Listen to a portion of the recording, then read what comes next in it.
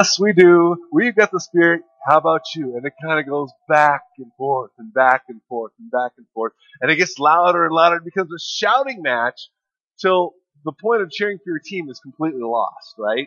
It's just about yelling back and forth, yelling back and forth. One might say that these people are enthusiastic. The word enthusiastic or enthusiasm literally means a God is in you. This is what the Greeks would say about someone who had some sort of ecstatic experience or was extremely zealous in their behavior, that a God is in them.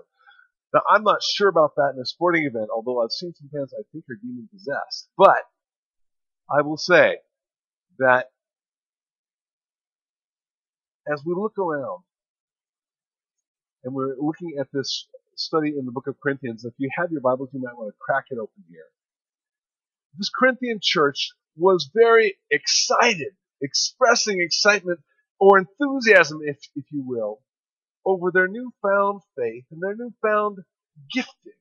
In fact, because of that, they started to lose track. You see, they thought that they had found their place of significance, their place in the Roman Greek world of wisdom and philosophical thought. And they lined up behind teachers, Christian leaders, whom they thought were the most eloquent or the most wise, who possessed the most wisdom. In fact, some of them were questioning, did Paul himself possess enough wisdom for them to follow him?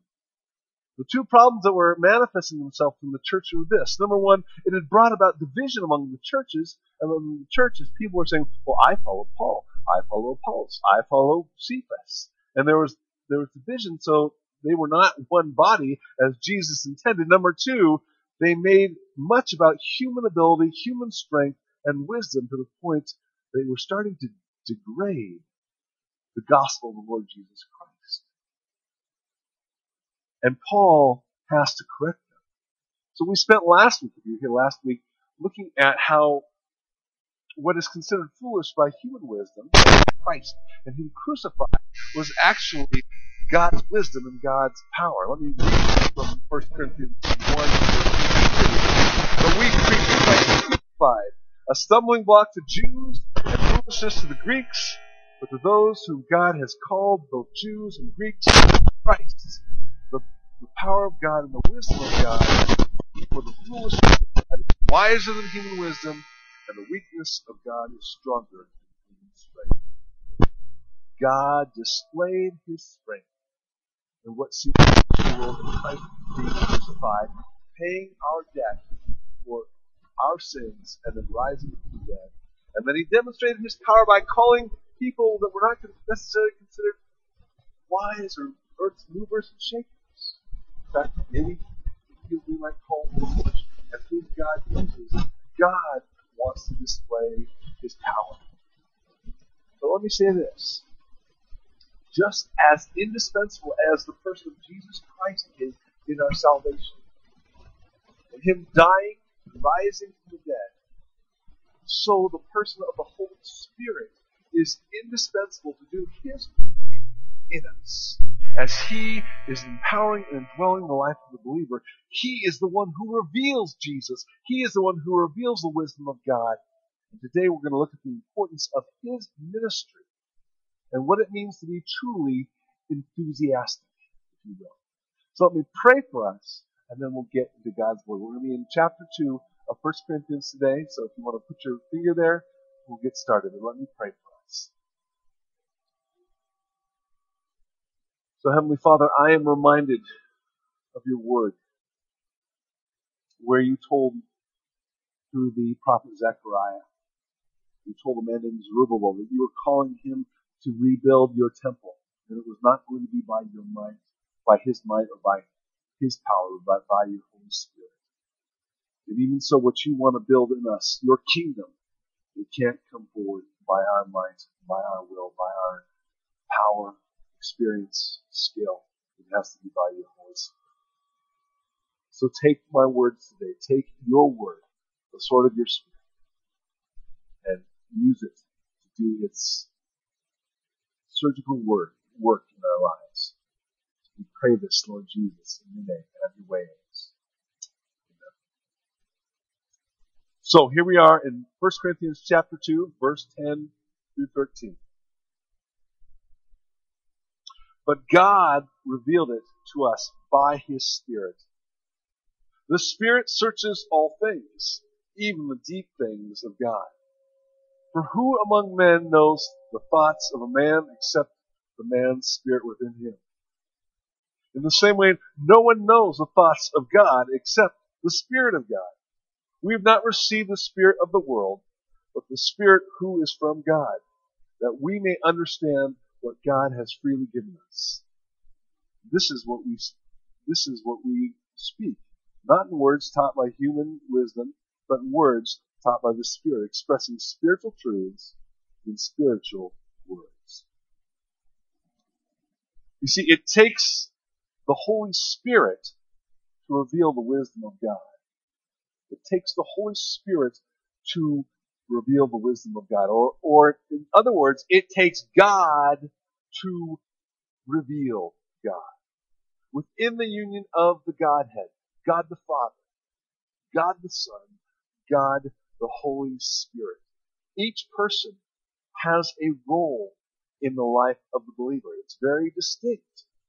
And yet it is very difficult sometimes to discern where the work of one person in the Spirit begins and the other ends. Just a couple of examples. In Colossians chapter 1, verse 27, it talks about Christ in you, the hope of glory. How is it that Christ is in you? He's in you through His Holy Spirit. The Spirit of Christ is in you. He is dwelling in you and giving you hope for what that glory is. And we'll talk about that a little bit later. But Jesus or the Spirit? Yes. Yes, there's a union between the two that's hard to distinguish. They're not the same person. But they're both at work. Jesus is said in John chapter 1 verse 18 that no one has seen the Father except the only begotten. And He has explained Him, is what it says. Then in John chapter 14, Philip says, show us the Father and that will be enough. Jesus turns around and says, have I not been with you and you don't recognize me? See, Jesus is so much one with the Father. And so when I see Jesus, I see the Father. In fact, that's what Jesus will say. I and the Father are one. This is not meaning God puts on different masks. Now I'm the Father, now I'm the Son, now I'm the Spirit. No. But there is a union which we don't understand, we don't fully comprehend. But where one person of the Holy Spirit's work ends, the other begins. They are one. In this case, the Holy Spirit is revealing the deep things of God, which is the wisdom of God. That is the coming of our Savior, the Lord Jesus Christ, which was hidden, which verse 7 talks about. So here's the train of thought in the verses we've just read so far, okay? It's talking about it being the wisdom of God has been revealed by the Spirit. The Spirit searches all things. The Spirit searches all things. Even including the very depths of God Himself. That word depths is the word we use as bath. But think of this deep ocean that you can't ever get to the bottom of. Again, this thing that was hidden, how God was going to save mankind, is now being revealed by the Holy Spirit. And then He goes on to say, as no one fully or truly knows what's going on inside of one individual, a person, except their own spirit, so no one knows the thoughts of God except God's own Holy Spirit. Here's the implication. The implication is that we cannot know God on our own. We cannot know God on our own. And so to this Corinthian church, who have, by God's grace, by His Spirit, have responded to the gospel of the Lord Jesus Christ. They put their faith in Him. They have received the Spirit. But this Spirit is not the spirit of the world around them, which is dependent upon human ability, strength, and understanding that makes much of man. Rather, God has taken His own Spirit, as He promised in Scripture. In Joel 2:28, He says, I'm going to pour out my Spirit on all flesh. Jesus says, I'm going to send the Spirit of truth in John 14:16 and 17. And He's going to pour it on us. And the Holy Spirit is not this impersonal power like the Force in Star Wars, right? The Force is just this, in that mythology, it's just this thing, this power, but it has no will, it has no morality to it. There's a dark side, there's a light side. But no, the Holy Spirit is a person. It can be grieved, He can be resisted, we can even try and lie to Him. It doesn't work because He's God, He knows everything. But He is the one that relates to us personally. And when we continue to resist Him, we continue to do our own thing, He does quench His influence. We start to hear Him less and less and less. But the Holy Spirit is the one who helps us understand what God has freely given us. And again, that is the wisdom of God. That is unmerited grace and favor we receive in Jesus Christ, with all the benefits that follow, which include the presence of the Holy Spirit that we receive. And here's the thing, again, what Paul's trying to express to this church is that if you don't have the Holy Spirit, you're not going to understand. You're not going to understand. We're going to talk about this a little bit later. You don't have what it takes to understand. But here's the concept, and I'm going to tell you all analogies break down. And I was laboring over this, so if it falls flat on you, please forgive me. But it's as though God comes, and He is this person that is so much greater and bigger than us, and we're trying to figure out, we can't understand what He's saying, we can't understand what He's doing. And so God opens up His heart, reaches in, pulls out part of it, and reaches into us, and grafts part of His heart into us. So we start to understand what He's saying to us. It's like this walkie-talkie that He puts in us, and all of a sudden, it's like, wow, it starts to make sense. It's a whole new reality that God brings to us, because He brings who's part of us. That is an amazing and mysterious thought. But the Holy Spirit helps us to understand what God has freely given us. It is the concept of like comprehends like. Or as theologian Karl Barth has said, God is known through God alone. He has to put the Spirit in us in order that we might start understanding and respond to Him, to His wisdom, to His gospel. And this is why Paul goes on to say in verse 13, this is what we speak, not in words taught by human wisdom, again, not relying on intelligence or anything man has to offer, but words taught by the Spirit, expressing spiritual truths in spiritual words. That word expressing there in the NIV means communicating or interpreting. Again, the Spirit gives us insight and perception that we don't have in ourselves. And folks, I know, if you've been coming here to Berean, I know a lot of you already know this. I'm not sharing with you new information.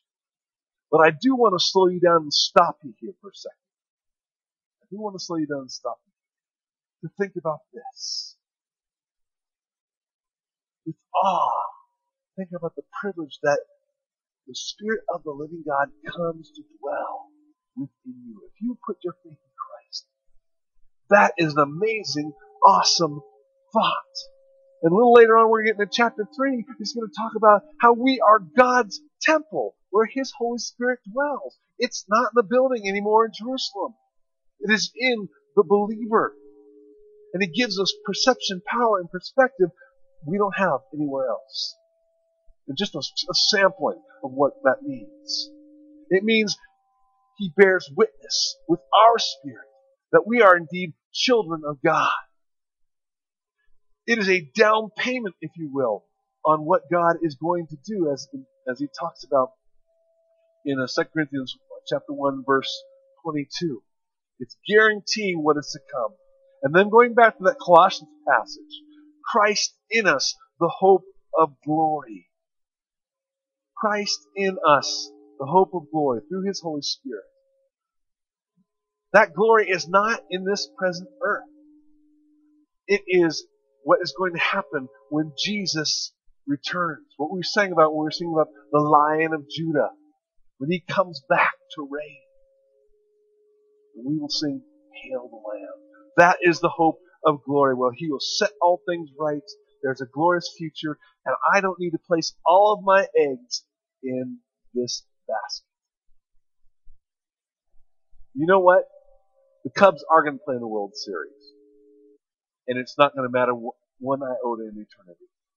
Whether they win or whether they lose. You may be a fan, you may not. It's not going to matter. That's not the glory we're being called to. We're being called to glory that is within the Lord Jesus Christ, where He's going to set everything right. He's going to reign and rule, and we will get to enjoy Him for eternity. But second of all, and here's what's happening, this is kind of more back to the context here. The wisdom of God we're talking about, and the Bible is full of wisdom, how to live. I'm a big fan of the book of Proverbs. A lot of practical wisdom in there, right? But this is specifically when push comes to shove, what's going to matter, what's going to determine your eternal destiny. It's about Jesus Christ and what He has done. And we consider ourselves evangelicals. And if you're not sure what that word means, it means we're good newsies.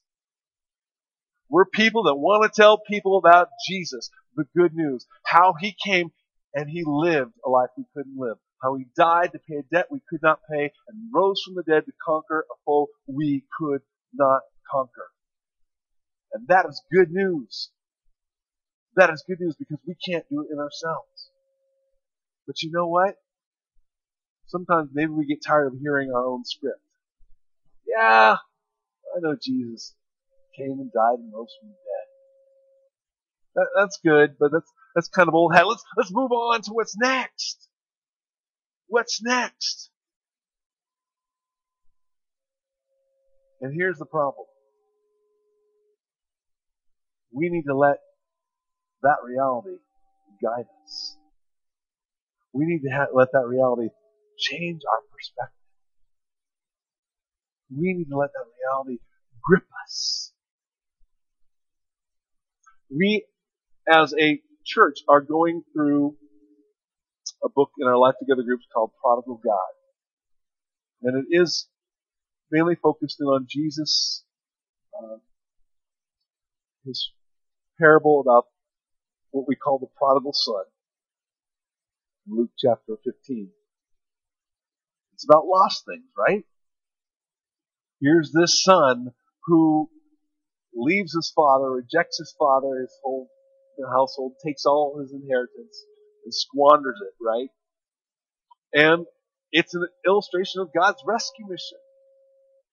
Because after he blows it all, rejects his family, he is welcomed back into the family. And so we see how God saves the younger son from his wanton, rebellious ways. We see the grace of the father there. But so often what we fail to focus in on is the older son, right? Who's upset that the younger son has come back. Who's upset so much that he won't even go in to the house. His father's requesting him.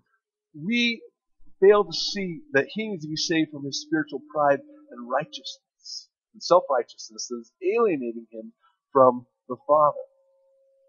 I think God is using that book in our midst to do a few things. To remind us all that we all need Jesus.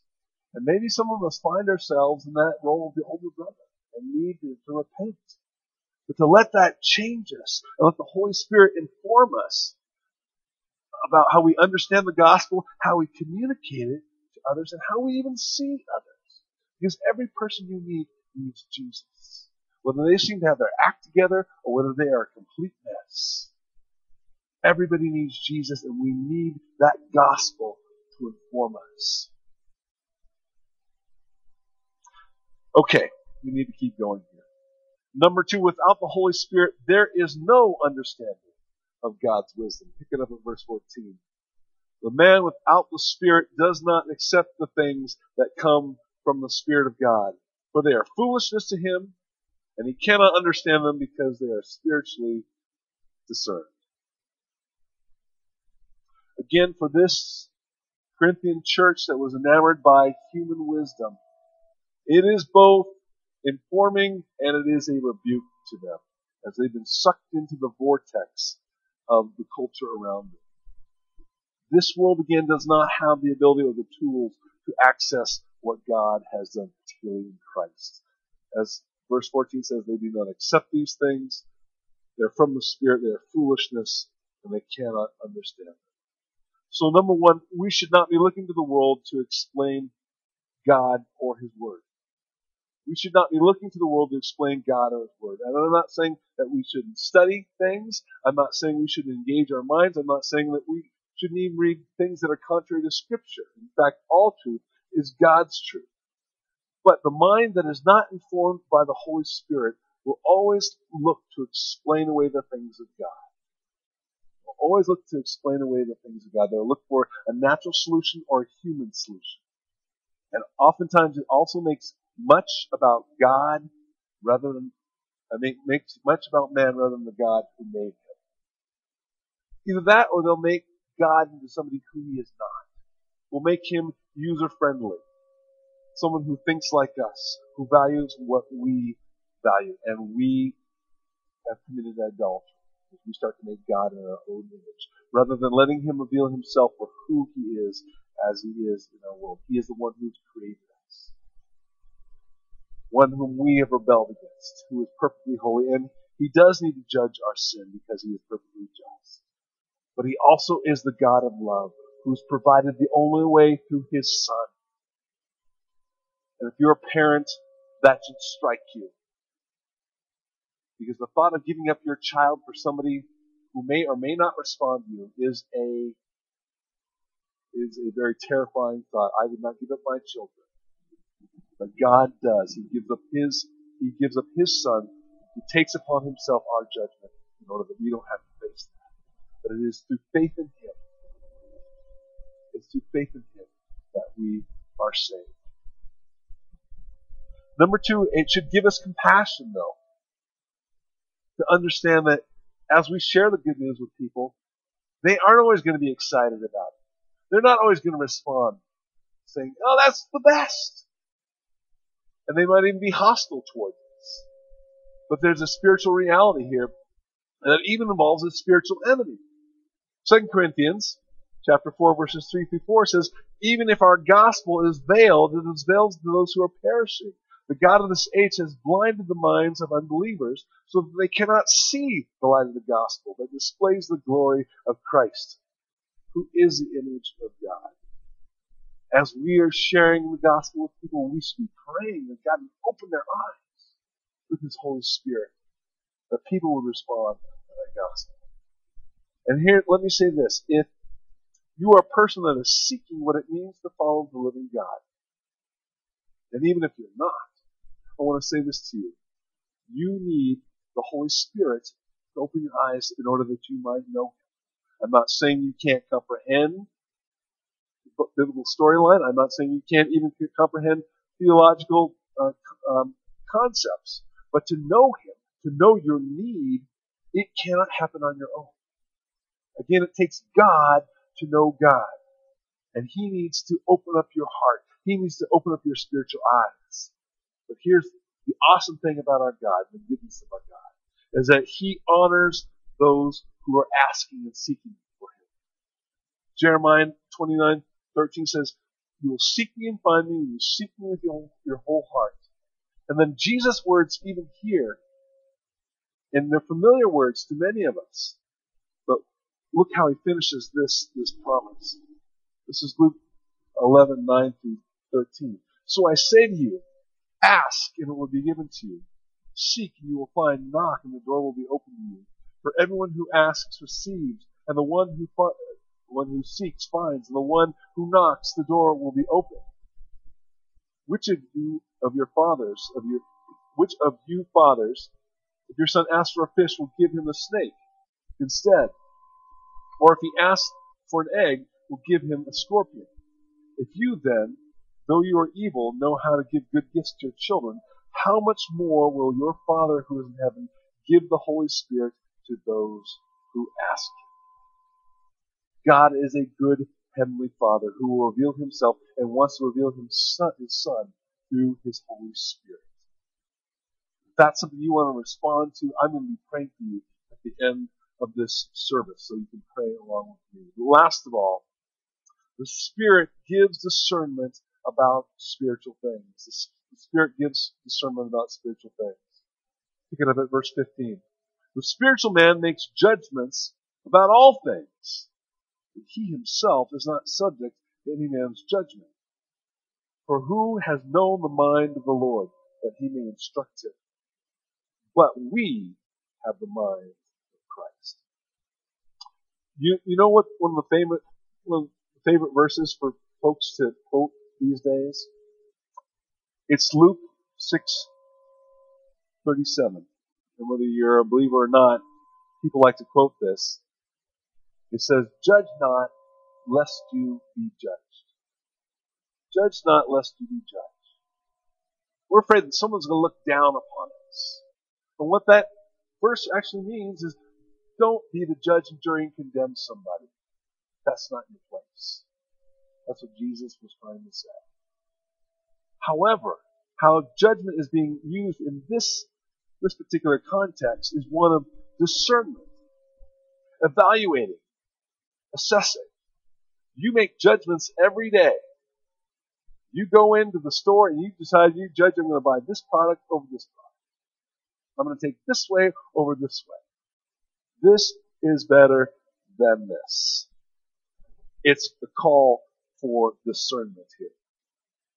And whether we know it or not, most of our decisions are very spiritual decisions. They are, to a greater or lesser degree. And so God is saying, look, I'm giving you discernment through my Holy Spirit. Use it. In light of my word, in light of my gospel, my wisdom.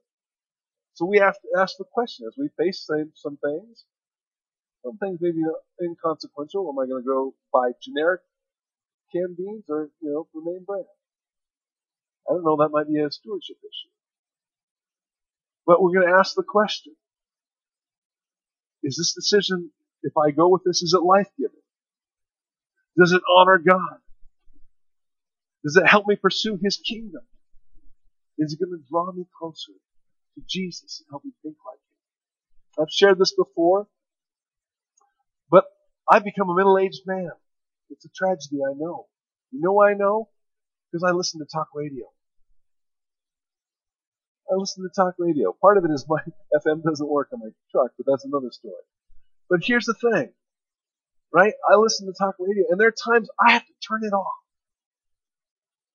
I have to turn it off because it is taking my heart and my mind down the wrong way. And the person on the radio, I may agree with them, but they are demeaning men and women who are created in the image of God, and it does not help me love my neighbor. At times I have to turn it off. I have to make choices. I am being discerning. We make those choices every day.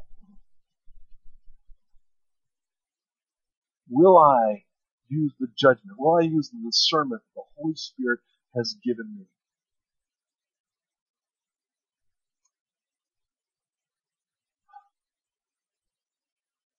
And here's the other thing. Second half of verse 15 says, but he himself is not subject to any man's judgment. That means the world's valuation is not a true valuation of who we are. Right? At the end of the day, you and I are not going to stand before Supreme Court judges. We're not going to stand before judges who judge the Olympics in gymnastics. We're not even going to stand before the judges of Dancing with the Stars. We're going to stand before the holy God that created everything, who is holy, holy, holy.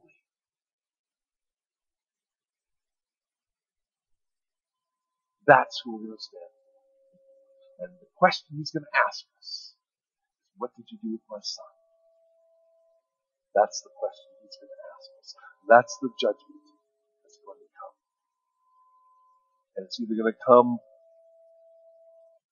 life because we have put our faith in what he is providing, or judgment because we have rejected it.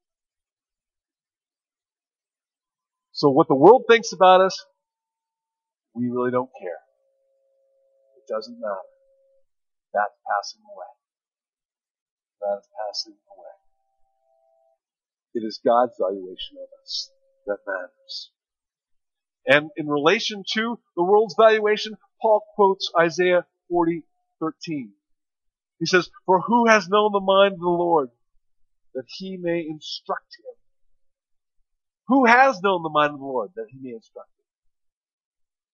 Nobody. That's the answer. That's the answer to that rhetorical question. Certainly our world doesn't know. Certainly our world does know. It has no ability. But on the other hand, he turns around and says, but we have the mind of Christ. And that is given by the Holy Spirit. What an amazing thing. So I don't know how you're facing your everyday life. I appreciated what our brother Chris shared. That he's going, look, I feel like I'm getting off base. I need to readjust to that of what is the call of the Holy Spirit. I don't know if you've been operating on values based on what this world values. And yes, you are a believer. But maybe what you're operating on is more based in the American dream than that of the kingdom of God. They're two separate things. They're two separate things. The Holy Spirit has been given to you if you're in Christ. It should give us a different understanding, different values, a power to live differently. Here's the question. Are we resisting? And in doing so, are we grieving? And in doing so, are we quenching the voice of the Holy Spirit in our lives? We need to listen to Him. And I'm going to tell you that is something that has to be practiced moment by moment. And the more you do it, the more sensitive you become. We can also resist and try to shut it out. This is what's going on in the lives of these Corinthians. They consider themselves very spiritual. But they were actually shutting out the voice of the Holy Spirit. Are we going to let Him have His way? And if you are searching, I just have to tell you, you're at a place, a great place, to call upon a God who is generous, who says everyone who calls upon the name of the Lord will be saved. But you have to come to terms that you cannot do it yourself. You will need God's Holy Spirit to open your eyes and help you put faith in Lord Jesus Christ, because your flesh can't do it.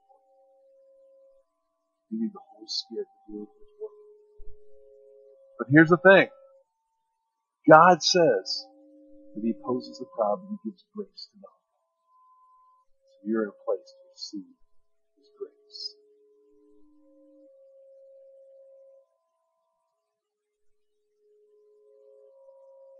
I started out jokingly saying, we've got the Spirit. Yes, we do. We've got the Spirit. I want to ask, how about you? Let me pray for us and worship team to come on up and prepare to close this.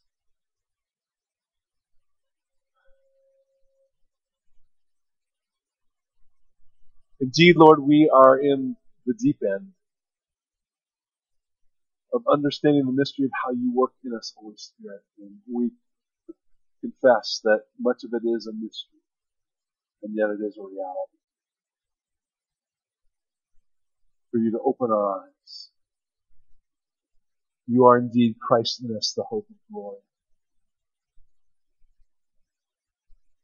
In spirit, if we have indeed resisted you, if we have indeed grieved you, if we have indeed quenched your voice in our lives or the lives of others, we ask that you forgive us. Give us new sensitivity to truth. That you would illumine your word. That you would give us ears as we hear each other, as we spur each other on to love and good deeds. The voice of the Holy Spirit, one calling out to the other. And just that we might even perceive how you want to speak to us in ways that we don't fully comprehend or understand. But you are indeed, Holy Spirit, Christ in us.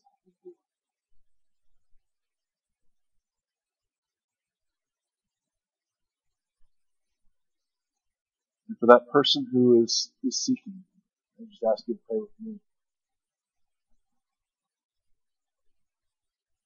Living God, I pray that you would reveal yourself to me.